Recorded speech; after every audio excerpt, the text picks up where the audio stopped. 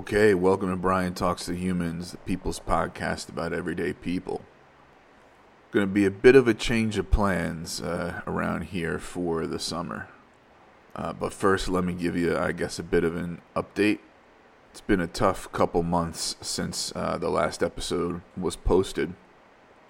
Had a lot going on, including the return to in-person hybrid teaching, which was not great. And then 9 days ago, I lost Rocco. Rocco was a special guy. He was, as I say sometimes, my soulmate. Had Rocco for 12 years. He really got me through some tough times along the way. On a more positive note, I've decided to take my dissertation off the shelf and start writing again. Things are moving along slowly with that, but doing my best.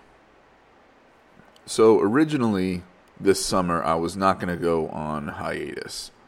I had a couple folks who I had lined up for interviews, and I was going to continue to post episodes and not go on my usual summer hiatus.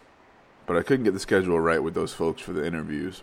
And with the dissertation writing and looking to adopt a new dog and going out of town in August, I just think doing the usual summer hiatus is just the right thing.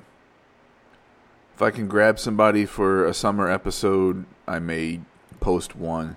But for now, the plan is, to see you in September. So thanks for listening as usual, and stay human.